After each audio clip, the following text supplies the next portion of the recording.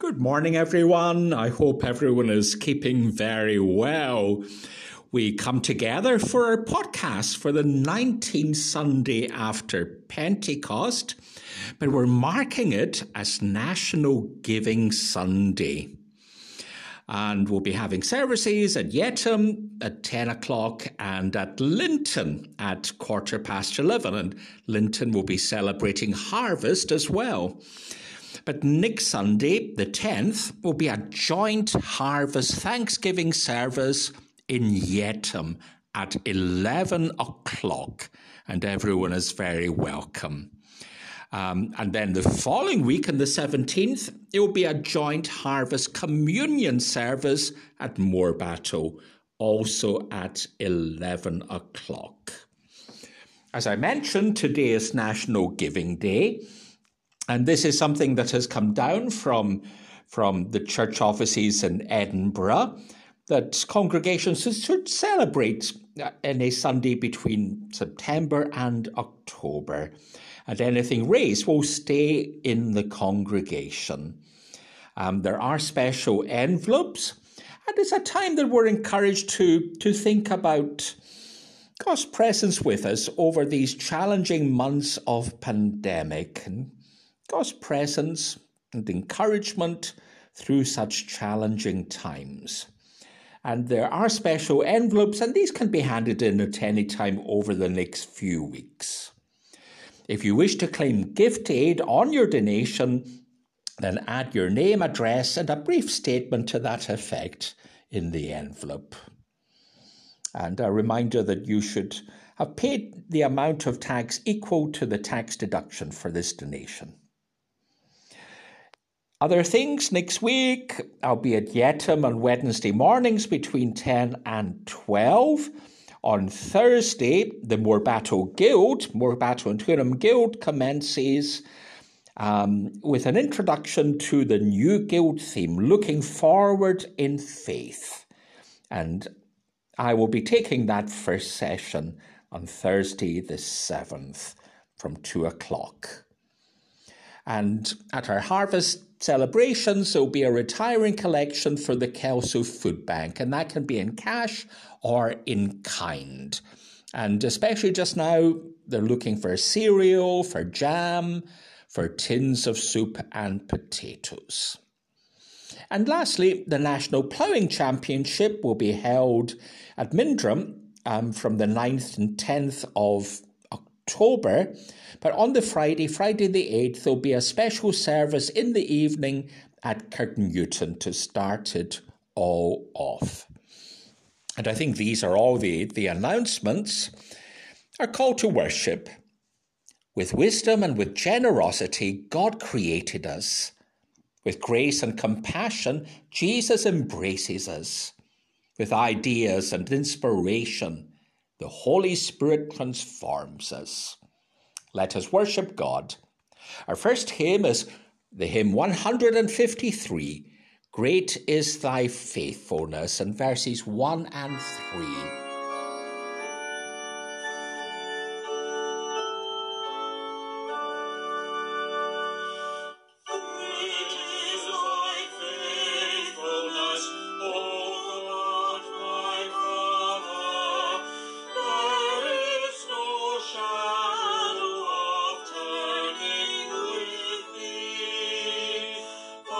Changes not, thy compassions they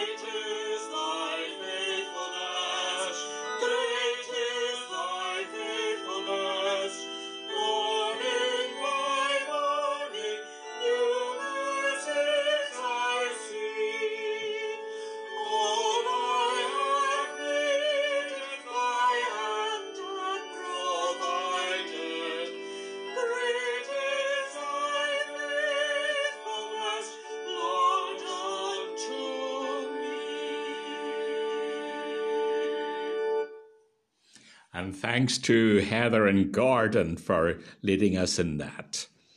Our prayers of adoration and confession, let us pray.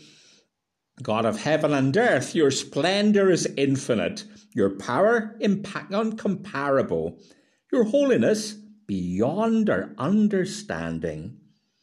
In your wisdom, you shaped the earth in wonder and mystery, and you made all things, and you called them good.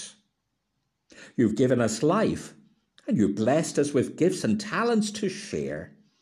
And you've called us into a community with one another, where we come to reflect your love and your grace. And so with our lips we sing your praises, and with our lives we offer you our worship this day and always. Forgive us, Lord, when we take your gifts for granted. Remind us of the abundance that you've poured out upon us, and help us to listen for your voice leading us, prompting us to answer your call, encouraging us to give back and to respond in generous humility to your grace and goodness and mercy. Compel us to reflect something of your love for us as we give to enable your work in our communities and our nation and in our world. And anyone who is a new creation in Christ, the old life has gone, a new life has begun. Together we have confessed our sins to Jesus Christ, know that we are forgiven, and be at peace. And we say together our family prayer. Our Father, who art in heaven, hallowed be thy name. Thy kingdom come, thy will be done on earth as it is in heaven. Give us this day our daily bread, and forgive us our debts as we forgive our debtors. Lead us not into temptation, but deliver us from evil. For thine is the kingdom, the power and the glory, forever. Amen. We turn to our readings, and our first reading is from Philippians, Paul's letter to the Philippians, chapter 2. We read from verse 5. Let the same mind be in you that was in Christ Jesus, who though he was in the form of God, did not regard equality with God as something to be exploited, but emptied himself, taking the form of a slave, being born in human likeness. And being found in human form, he humbled himself and became obedient to the point of death, even death on the cross. Therefore God also highly exalted him and gave him the name that is above every name, so that at the name of Jesus every knee shall bend, in heaven and on earth and under the earth, and every tongue confess that Jesus Christ is Lord, to the glory of God the Father. Therefore, my beloved, just as you have always obeyed me, not only in my presence, but much more now in my absence, work out your own salvation with fear and trembling. For it is God who is at work within you, enabling you both to will and to work for his good pleasure. Do all things without murmuring or arguing, so that you may be blameless and innocent, children of God without blemish in the midst of a crooked and perverse generation, in which you shine like stars in the world. It is by your holding fast to the word of life that I can boast in the day of Christ that I did not run in vain or labour in vain. But even if I'm being poured out as a libation over the sacrifice and offering of your faith, I'm glad and rejoice with all of you. And in the same way, you also must be glad and rejoice with me. Amen. And then from Mark chapter 10, we're just reading from verse 13 to 16. People were bringing little children to him in order that he might touch them. And the disciples spoke sternly to them. But when Jesus saw this, he was indignant and said to them, Let the little children come to me. Do not stop them. For it is to such as these that the kingdom of God belongs. Truly I tell you, whoever does not receive the kingdom of God as a little child will never enter it. And he took them up in his arms, laid his hands on them, and he blessed them. And the Lord bless to us these readings from his word. All praise be to God's name. We're going to sing again, and it's a hymn 468, Son of God, Eternal Saviour. And we sing verses 1 and 2.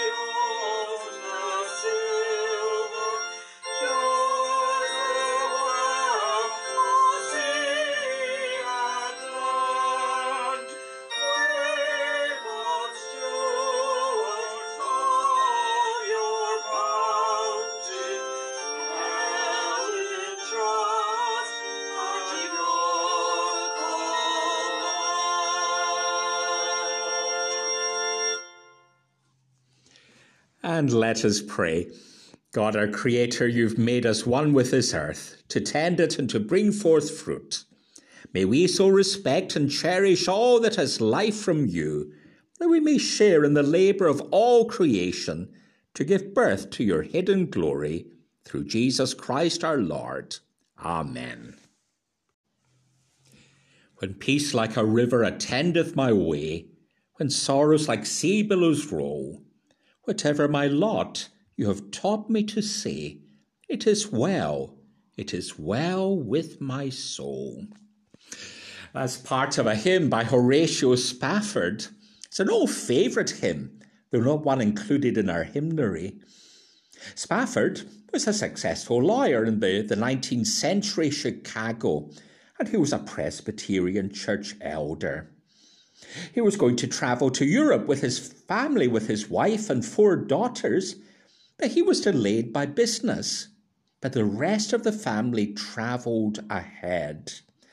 Sadly, tragedy struck, and the boat that they were in sank. His 4 daughters all drowned, though his wife managed to cling to a piece of wood and was drawn from the water unconscious, and she survived. He was absolutely distraught, as you can imagine. But he had a strong faith, and even in his grief, he could compose this hymn and affirm that all was well with his soul. His wife later said, "It's easy to be grateful when you've so much, but be careful not to be a fair weather friend to God." And it was after this that the couple left Chicago and moved to Jerusalem to work with the poor. They were able to bring something positive out of their tragedy. We have been through a challenging 18 months, and for many people it has been a nightmare. They have lost jobs, they've lost their houses, they've lost loved ones. They've lost health, they've lost education, some have lost marriages, and many have lost confidence. For many of it has not been so extreme, but we've missed the social side of village life. And while things are starting up again, it'll be a while before we get anything near back to normal again. Churches have also suffered, and in many areas numbers have dropped and congregations are struggling.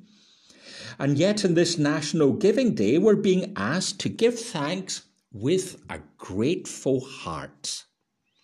And in the Bible, right the way through, from Psalms all the way through to the epistles, we're encouraged to give thanks to God, even at difficult times, and to count our blessings.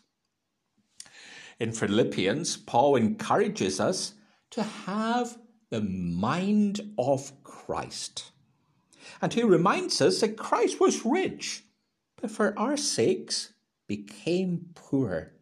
He emptied himself of all the status he enjoyed in heaven to become human and to live amongst us, and even to die an all-too-human death. And he challenges our presumptions over what it is to be successful and prosperous. We're called to change our priorities and show the same sense of humility and self-sacrifice as Christ himself showed. In Africa, there are what are called giving trees. The doa doa in Ghana is one example of these giving trees. It has pods which are good to eat and they make a local delicacy. The leaves of the trees are eaten by cattle. Its twigs can be used as toothbrushes. Its gums harden floors and even glazes pottery. Its flowers apparently treat leprosy. Its roots can be made into musical instruments. And its shade is wonderful to hold meetings under, and even church services. It even gives of its branches and indeed its trunk to be made into wood for houses. It's a tree that gives so much to the community, and it has a wonderful harvest, blessing all around, human and animal, and even the environment. And the tree is a parable. It's a parable for Christ's self-giving, how he gave himself, emptied himself for us. But also it's a parable suggesting that our gifts and our talents, our life and work can be offered to God and can produce an abundant harvest.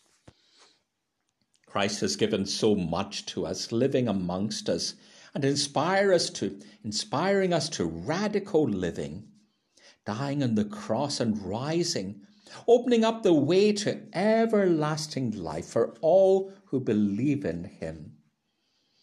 We should not be fair-weathered friends or give to God our unvalued leftovers alone, but rather give of our best to God. Christ himself gave himself for us, and in turn he calls us to give of ourselves to the world. Longfellow wrote a poem about a youth who bore amid snow and ice a banner with a strange device, Excelsior. It was seeking to go beyond, always striving for more, giving of the best. The poem ends sadly, but even so we're encouraged to give of our best. For it's in giving that we receive, in welcoming that we are welcomed. And in our gospel reading, the disciples were vetting who could come to Jesus. And children were unimportant, so they shooed them away. But Jesus said, "Let the children come to me, for to such as these belongs the kingdom of God." Everyone is included. We're all included in God's embrace. And that's something wonderful. Christ gave himself for us and continues to give himself for us. In response, we should be filled with such gratitude that, as Paul writes, at the name of Jesus, every knee shall bow and every tongue confess Jesus is Lord. In the name of Father, Son, and Holy Spirit. Amen.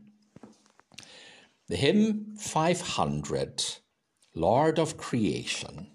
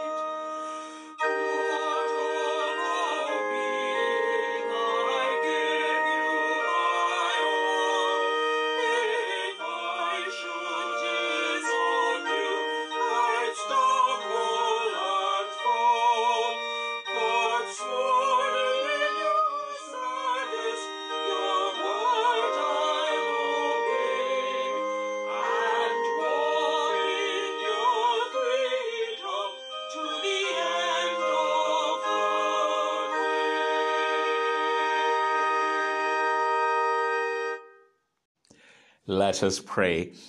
Living God, we need your presence here on planet Earth. In these strange days throughout the world, we call on your Spirit to fill us with love. Help us to wash the feet of our communities, giving the second mile, giving the cup of cold water. Help our churches to be loving, reaching out to all we meet. Holy Spirit, guide us in our finances to wisely use the resources that you've given us, to plant fruitful seeds for your kingdom. And on this National Giving Day, we pray that our time, talents, and money can be used to further your mission.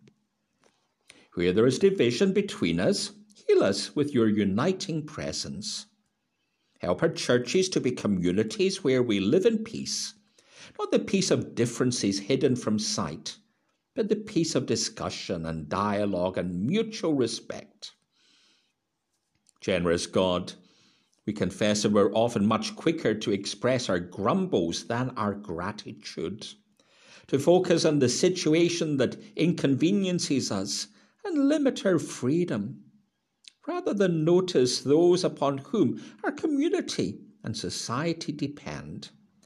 And so we would give thanks for all those who at great cost to themselves have done so much through the months of lockdown to protect us and to care for us and to heal us. We remember gratefully before you those who've donned the face masks and shields and just got on with their job so that the very fabric of society could be supported and our basic needs met. As we reflect on how much we owe to other people, make us generous in our attitudes and our actions through Jesus Christ, in whose life and death we see the fullness of your love for us all.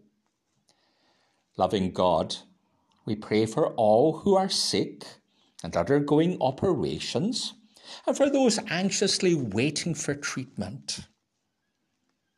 We pray for the bereaved, that they may know your strong presence with them. And in a moment of silence, we bring before you those on our hearts today.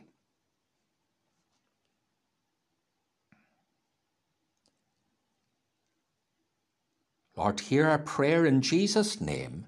Amen. And our closing hymn is a hymn 182, Now Thank We All Our God.